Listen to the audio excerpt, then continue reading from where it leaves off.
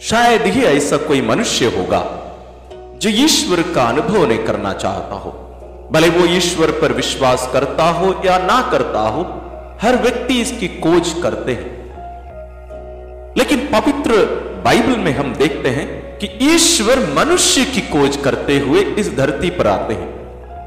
और बाइबल में बहुत सारी ऐसी घटनाएं हैं जहां हम एक ही प्रकार की एक प्रक्रिया हम देख सकते हैं, जहां ईश्वर मनुष्य की खोज करते आते हैं, मनुष्य से मिलते हैं और वहां उनके बीच में एक वार्तालाप होता है, मनुष्य का मन परिवर्तन होता है, वो ईश्वर पर विश्वास करने लगता है और एक मिशनरी बनता है।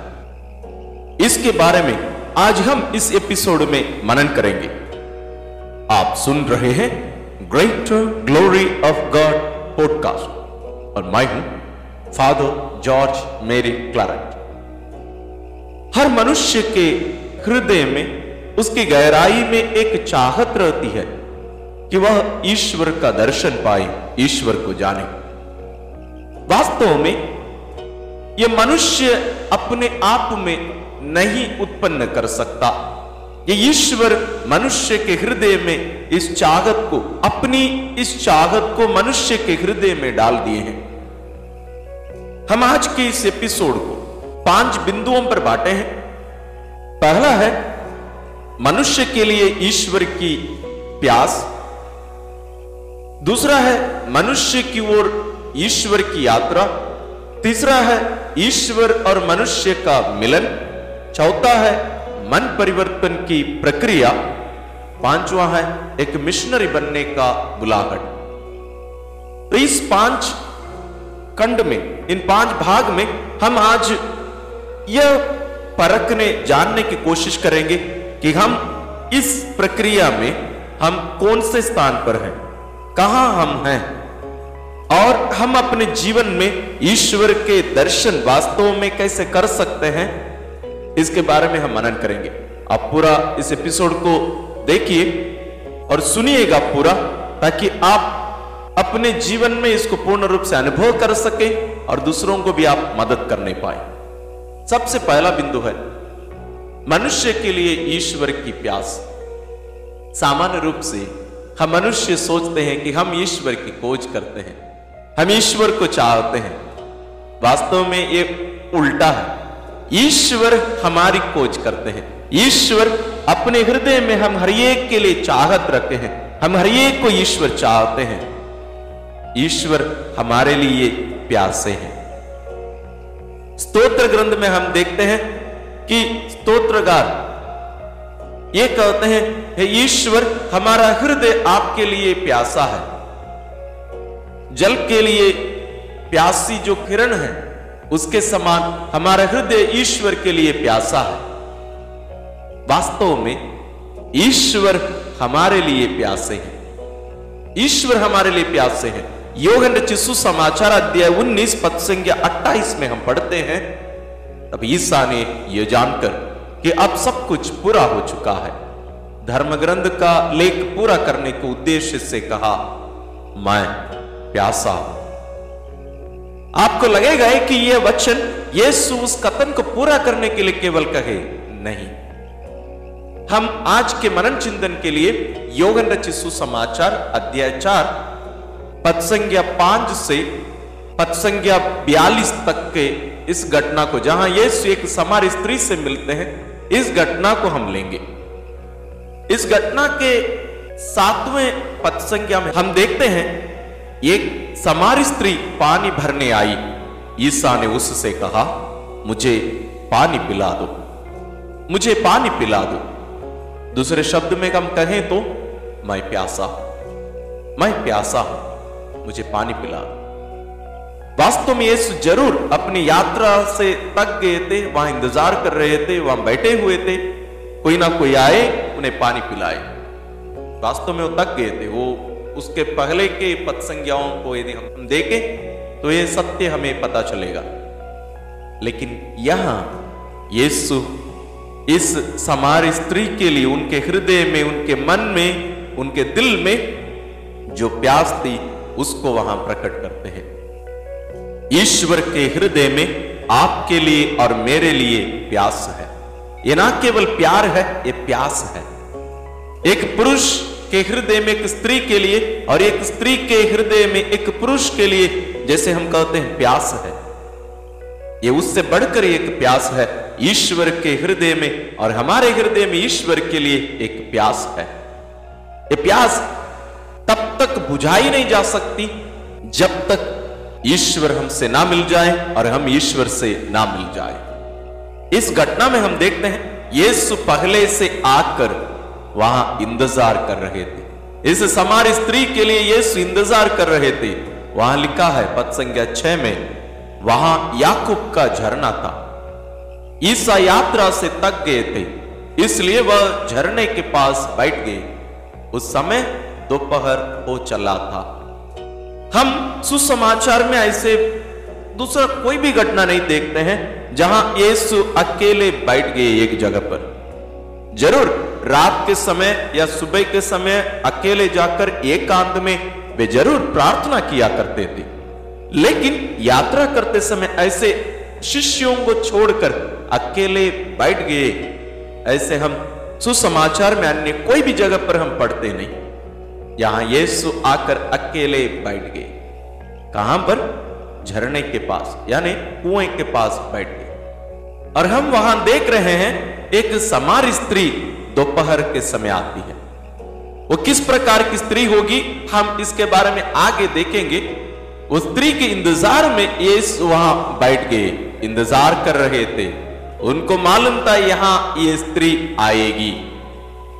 वो हर दिन ऐसे ही समय आया करती थी, और यीशु ईश्वर होने के कारण वो पहले से जानते थे वो स्त्री यहां आएगी। उसके इंतजार में यीशु वहां बैठ गए। यहां उस स्त्री के यीशु के पास आने के पहले यीशु उस स्त्री के पास आ गए। ये वो दूसरा भाग है हमारी इस मनन चिंतन का। यानी हम सामान्य रूप से सोचते हैं कि हम प्रार्थना करने जा रहे हैं, नहीं, ईश्वर वास्तव में आपको अपनी ओर खींच रहे हैं। ईश्वर आपसे बातें करना चाहते हैं। हम सोचते हैं कि प्रार्थना का मतलब हमारी ईश्वर से बात करना है, हम जाकर ईश्वर से कुछ कहकर वापस आ जाएं, ये प्रार्थना हम कहते हैं। हम बोलते रहते हैं प्रार्थना में, प्रार्थना वो नहीं है वास्तव में। प्रार्थना सुनना भी होता है, सबसे पहले सुनना। प्रार्थना ईश्वरीय कार्य है। हम इसके पहले इसके बारे में बहुत सारे वीडियोस बनाए हैं, हमारे चैनल में हैं प्रार्थनाओं के बारे में। जरूर आप उनको देखिए, मनन करिए, उनका लिंक हम डिस्क्रिप्शन में दे रहे हैं। यानी प्रार्थना ईश्वर का कार्य है, ईश्वरीय कार्य है, जहां ईश्वर हमारे पास आकर हमसे वार्तालाप करना चाहते हैं, हमारे साथ बैठकर बातचीत करना चाहते हैं। हम सोचते हैं कि प्रार्थना का मतलब हम जाकर ईश्वर के पास जाकर उनको जानकारी देना, उन्हें सुझाव देना और उन्हें आदेश देना। आप अगली बार जब प्रार्थना करने जाएं, आप अपने शब्दों पर ध्यान दीजिए, आपकी प्रार्थना कैसी होती है। हम ईश्वर को जानकारी देते हैं, हम उन्हें यह बताते हैं कि क्या क्या हो रहा है। अभी कोरोना महामारी हो, अन्य समस्या हो, परिवारों में जो चुनौतियां हैं, व्यक्तिगत जीवन में चुनौतियां हैं, हम उन्हें पूरी जानकारी देते हैं और उन्हें हम सुझाव भी देते हैं। हम उन्हें बताते हैं कि उन्हें क्या करना चाहिए। ऐसी ऐसी परिस्थिति है तो आपको ऐसे ऐसे करना चाहिए। हम उन्हें सुझाव देते हैं और कभी कभी हम आदेश दे देते हैं। हम उन्हें दे देते हैं चुनौती, आपको इस कार्य को पूरा करना है, नहीं है तो अगली बार मैं आपके पास नहीं आने वाला। तो हमारी प्रार्थना एक प्रकार से ईश्वर के पास जाकर हमारी बात करने के बारे में हो जाती है। हम जाकर उन्हें कुछ बताए, उन्हें कुछ बोले। वास्तव में प्रार्थना मानव कार्य नहीं, ईश्वर का कार्य है। ईश्वर पहले हमारे पास आते हैं, वे हमसे बातें करना चाहते हैं, वे चाहते हैं कि हम उनकी सुने। उनसे बात करने के पहले, उन्हें कुछ कहने के पहले हम उनकी सुने। ध्यान दें कि इस यात्रा यीशु पहले ही आकर वहां इंतजार कर रहे थे, बैठ गए और इंतजार कर रहे थे। ये ईश्वर का कार्य है। ईश्वर हमारे पास आ सकते हैं, हम ईश्वर के पास नहीं जा सकते। हम वास्तव में ईश्वर को नहीं पहचान सकते, ईश्वर को नहीं जान सकते यदि ईश्वर अपने आप को हम पर प्रकट ना कर ले। यदि ईश्वर हमारे पास आने का पहला जो प्रक्रिया है, पहला कदम वो ना उठाए, हम कभी भी ईश्वर के पास नहीं जा सकते। ईश्वर का कार्य है। यदि आपके जीवन में आपको अनुभव होता है कि आप ईश्वर को नहीं जान पा रहे हैं, आप ईश्वर के पास नहीं जा पा रहे हैं, तो आपको पूछना है, ईश्वर मुझे आपके पास बुला लो। ईश्वर मुझे कृपा दे कि मैं आपकी बुलाहट सुनने पाऊं। आप जो मुझे बुला रहे हैं मैं आपकी आवाज पहचानने पाऊं। इस हमारी स्त्री ईश्वर की आवाज सुन रही थी, लेकिन उन्हें वास्तव में पता नहीं चला। वो चली पानी भरने, वहां ईश्वर उसका इंतजार कर रहे थे। मैं ऐसे बहुत सारे लोगों को जानता हूं जो कहते हैं, फादर ईश्वर हमसे क्यों नहीं बात नहीं करते हैं, हमें क्यों नहीं बुलाते हैं।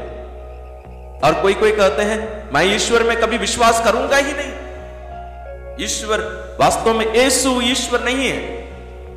ऐसे बहुत सारी घटनाएं मेरे जीवन में घटी हैं, जहां मेरे आस पड़ोस में रहने वाले या जिनको मैं देखा हूं, मिला हूं, उनको मैं चुनौती तक दिया हूं। और ऐसे बहुत सारे लोग जो कभी कहे हम यीशु के पास कभी भी नहीं जाएंगे, ईश्वर पर विश्वास करेंगे ही नहीं, चैलेंज किए, चुनौती दिए थे। और ईश्वर को धन्यवाद, उनमें बहुत सारे लोगों को ईश्वर अपने पास खींच कर लेके आ गए। इस हमारी स्त्री के जीवन में, यानी उसके घर में यीशु पानी कम कर दिए, वो हमारी स्त्री पानी भरने वहां कुएं के पास आती है।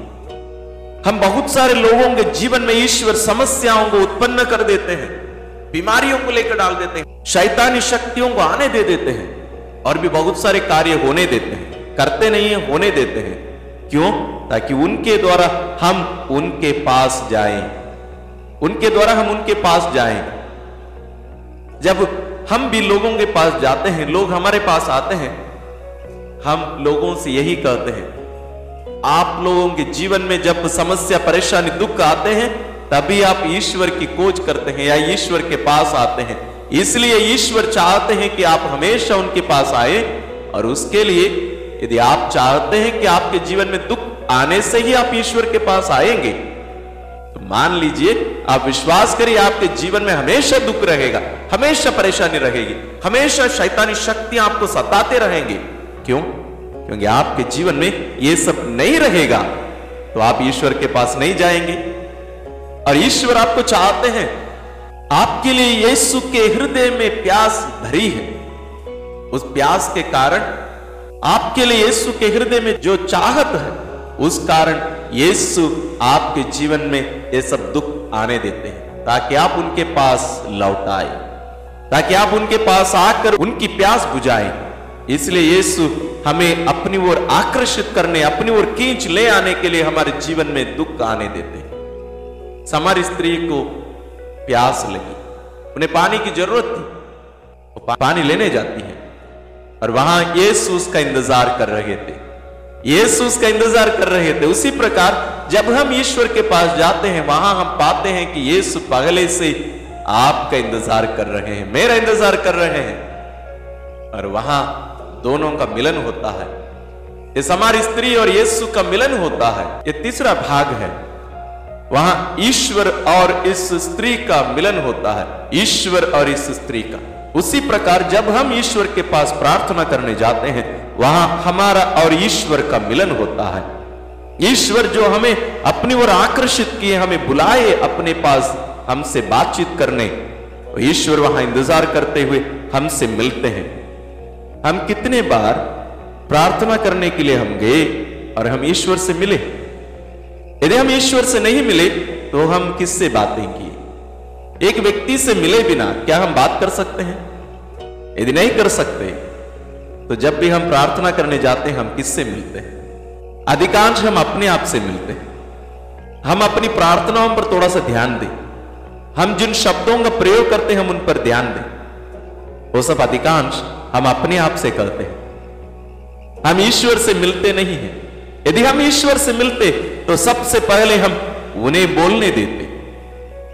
मान लीजिए आप एक बहुत बड़े व्यक्ति से मिल रहे हैं, एक गुरुजी से, या आप एक बड़े व्यक्ति से मिल रहे हैं, मैं विश्वास करता हूं जरूर हम पहले उनका अभिवादन करेंगे, प्रणाम करेंगे, लेकिन उसके बाद उन्हें हम बोलने देंगे, हम उनकी सुनने का प्रयत्न करेंगे। ऐसा नहीं कि हम बोलते जा रहे हैं कि केवल वही सुनते रहे, नहीं, हम चाहेंगे वे बड़े हैं तो वे बोले पहले।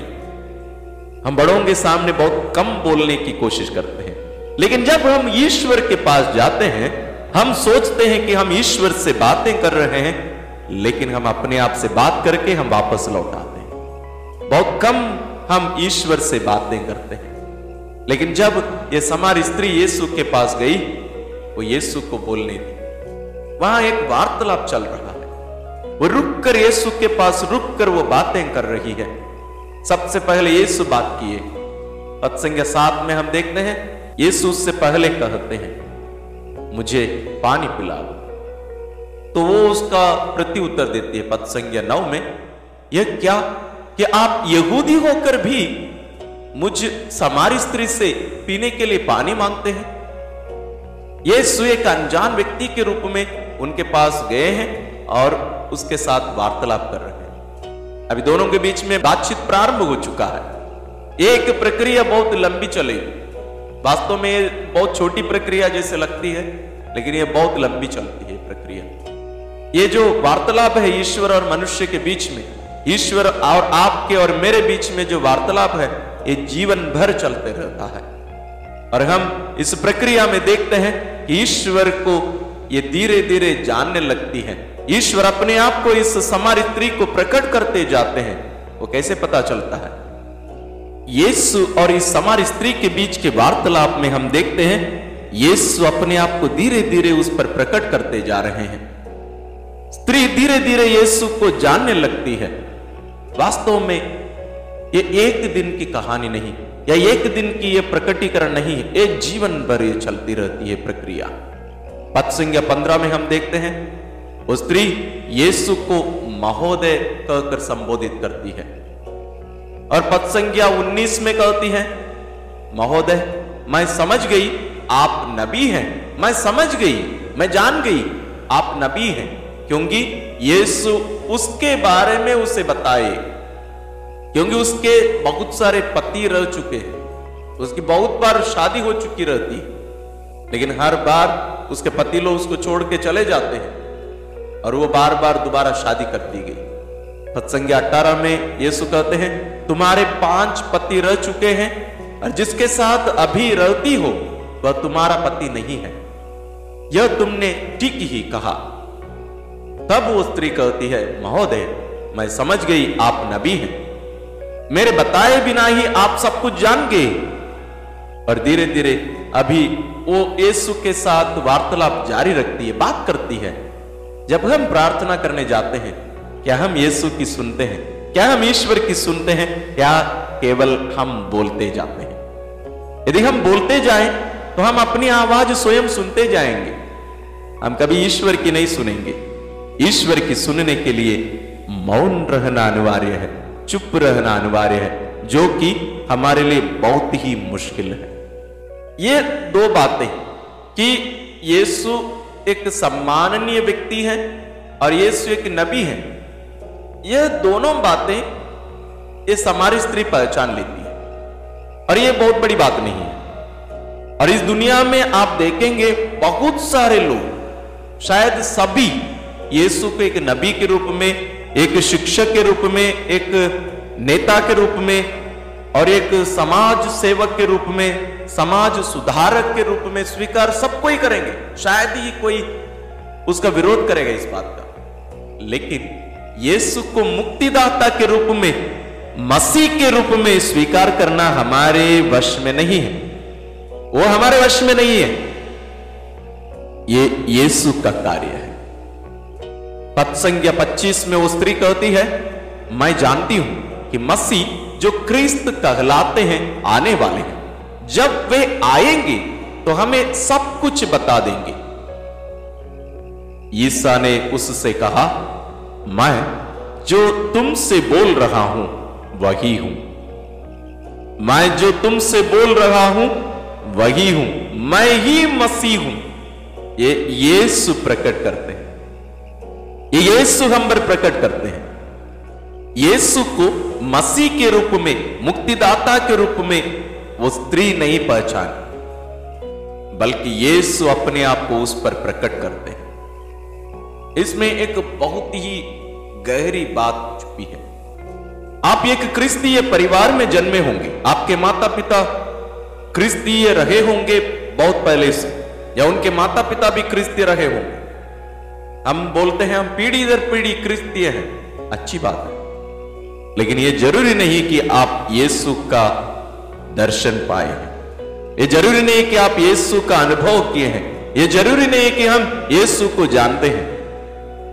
हम हर एक को यीशु से मिलने की जरूरत है। जब कभी हम प्रार्थना करने जाते हैं, जब कभी हम यीशु की आवाज सुनने जाते हैं, हमें ध्यान देना पड़ेगा कि हम कितना उनकी सुनते हैं या केवल हम बोलते रहते हैं।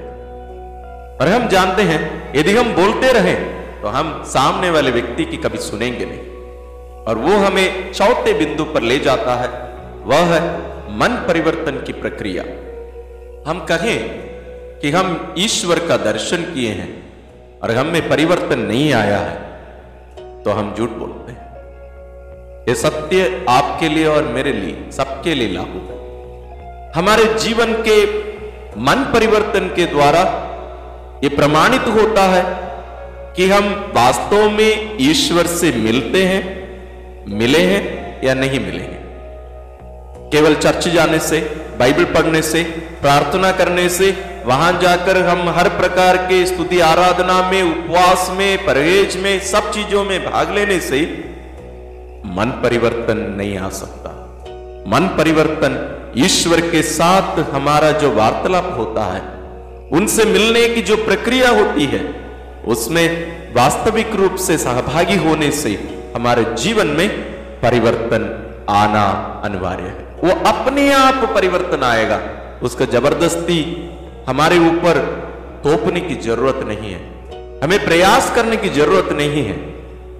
तो हमें अपने आप से पूछ कर देखना पड़ेगा, क्या हम वास्तव में ईश्वर से मिलते हैं या नहीं। या जैसे मैंने पहले से कहा है, हम अपने आप से बातें कर कर खुश होकर आते हैं, हाँ मैं आज बहुत अच्छा प्रार्थना किया। ये समार स्त्री यीशु के साथ वार्तालाप में बनी रही, लगी रही, और धीरे धीरे यीशु को जानती गई, और इस ज्योति को जानने के द्वारा उसके अंधकार में जीवन ज्योतिर्मय बन गया। यीशु उसको स्वतंत्र कर दिए, क्योंकि वो यीशु को जानने लगी। यीशु को जानने के द्वारा ईश्वरीय प्रेम को वो अनुभव करने लगी। इतनी पापनी स्त्री होने के बावजूद उनका पूरा समाज उनको दरकिनार करके दूर भगा के रख दिया था, क्योंकि वो एक पाप में जीवन जी रही थी। सब कोई उसके उस पाप में जीवन को जानते थे। यहां वो अनुभव करती है, ईश्वर उसकी खोज में आए हैं। वो अनुभव करती है, जो व्यक्ति जो महोदय एक नबी अभी मसीह है, उनके उद्धार करता है, उसके उद्धारक हैं, वो उससे प्यार करते हैं, उस प्यार उसको बदल देता है। ईश्वर हमसे ये नहीं चाहते कि हम पूरा अच्छे होकर, पवित्र होकर हम ईश्वर के पास जाएं, नहीं। ईश्वर चाहते हैं कि हम जैसे भी हैं वैसे ही उनके पास जाएं। जहां कहीं भी हम हो वैसे ही हम ईश्वर के पास जाएं, वहीं ईश्वर हमसे मिलने आएंगे। वह हर समय हमारे पीछे लगे हुए हैं, क्योंकि वो प्यासे हैं। आपके लिए और मेरे लिए यीशु प्यासे हैं, इसलिए हमारी खोज करते हुए वे हमारे पीछे पीछे आए हैं, शरीर धारण कर हमारे पास आ गए, ये बताने के लिए कि ईश्वर हमसे प्यार करते हैं। ईश्वर के उस असीम प्रेम का अनुभव हमारे जीवन में मन परिवर्तन लाता है। और ये स्त्री मन परिवर्तित होकर, वो अपना पूर्ण जीवन परिवर्तित पाकर, यीशु की उपस्थिति में उसका संपूर्ण जीवन बदलकर एक पवित्र व्यक्ति बनकर ईश्वरीय जीवन का अनुभव करते हुए दौड़कर जाती है अपने लोगों के पास। वो है पांचवा बिंदु, एक मिशनरी बनने का बुलाहट। एक मिशनरी बनने का बुलाहट उस हर व्यक्ति को मिलता है जो यीशु का दर्शन किए हैं, जिनमें परिवर्तन आया है। वे यीशु का साक्षी बनते हुए, एक मिशनरी बनते हुए दूसरों के पास जाएंगे। पद संख्या 39 में हम पढ़ते हैं, उस स्त्री ने कहा, उन्होंने मुझे वह सब जो मैंने किया बता दिया है। इस कारण उस नगर के बहुत से सामरियों ने ईसा में विश्वास किया। उस स्त्री की साक्ष्य सुनकर, बात सुनकर बहुत सारे सामरी, बहुत सारे लोग यीशु में विश्वास किए। पद 40 में हम पढ़ते हैं, इसलिए जब वे उनके पास आए तो उन्होंने अनुरोध किया कि आप हमारे यहां रहिए। वह 2 दिन वहीं रहे। उस सामरी स्त्री के साक्ष्य सुनकर लोग यीशु में विश्वास करने लगे और यीशु से अनुरोध किए, आप हमारे यहां रहिए। और यीशु वहां 2 दिन रहे। और आगे हम पढ़ते हैं, बहुत से अन्य लोगों ने उनका उपदेश सुनकर उनमें विश्वास किया। पहले उस स्त्री के साक्ष्य सुनकर यीशु में विश्वास किए, उसके बाद यीशु के उपदेश सुनकर उनमें विश्वास किए। और आगे वे कहते हैं, और उस स्त्री से कहा, अब हम तुम्हारे कहने के कारण ही विश्वास नहीं करते, हमने स्वयं सुन लिया है और हम जान गए हैं कि वह सचमुच संसार के मुक्तिदाता है। यह अनुभव हमारे जीवन में होना है। हम दूसरों के साक्ष्य सुनकर केवल नहीं, व्यक्तिगत रूप से यीशु की सुनने की जरूरत है। और जरूर जो लोग यीशु की बातें सुनकर उनमें विश्वास करने लगे, उन लोग भी उस सामरी स्त्री के समान दूसरों के पास साक्षी बनकर गए होंगे, एक मिशनरी बनकर गए होंगे यीशु के बारे में बताने के लिए।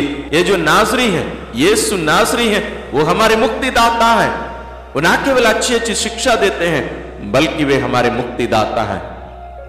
ये साक्षी, ये जीवन केवल जीना नहीं, बल्कि दूसरों को यीशु के पास ले जाकर उनको छोड़कर हमें हट जाना चाहिए। हमें ओझल हो जाना चाहिए उस जगत से, हमें बने नहीं रहना चाहिए। क्योंकि आजकल हम देखते हैं बहुत सारे ऐसे लोग उत्पन्न हो रहे हैं दुनिया में, यीशु के बारे में शिक्षा देते तो हैं, लेकिन अपने आप को यीशु के स्थान पर खड़े कर देते हैं। वे अपनी शक्ति प्रकट करते हैं। वे कहते हैं, हम मेरी प्रार्थना करने से, मेरी आवाज सुनने से शैतान भाग जाता है, लोग चंगे हो जाते हैं। लोग अपनी शक्ति का प्रदर्शन करते हैं। नहीं, वो सामरी स्त्री ओझल हो गई, वो वहां से दूर चली गई। वो रही जरूर, लेकिन वो नम्र बन गई और वो लोगों के पीछे हट गई, वहीं चुपी रही। संत यूहन्ना बपतिस्ता कहते हैं, मैं घटता जाऊं और वह बढ़ते जाए।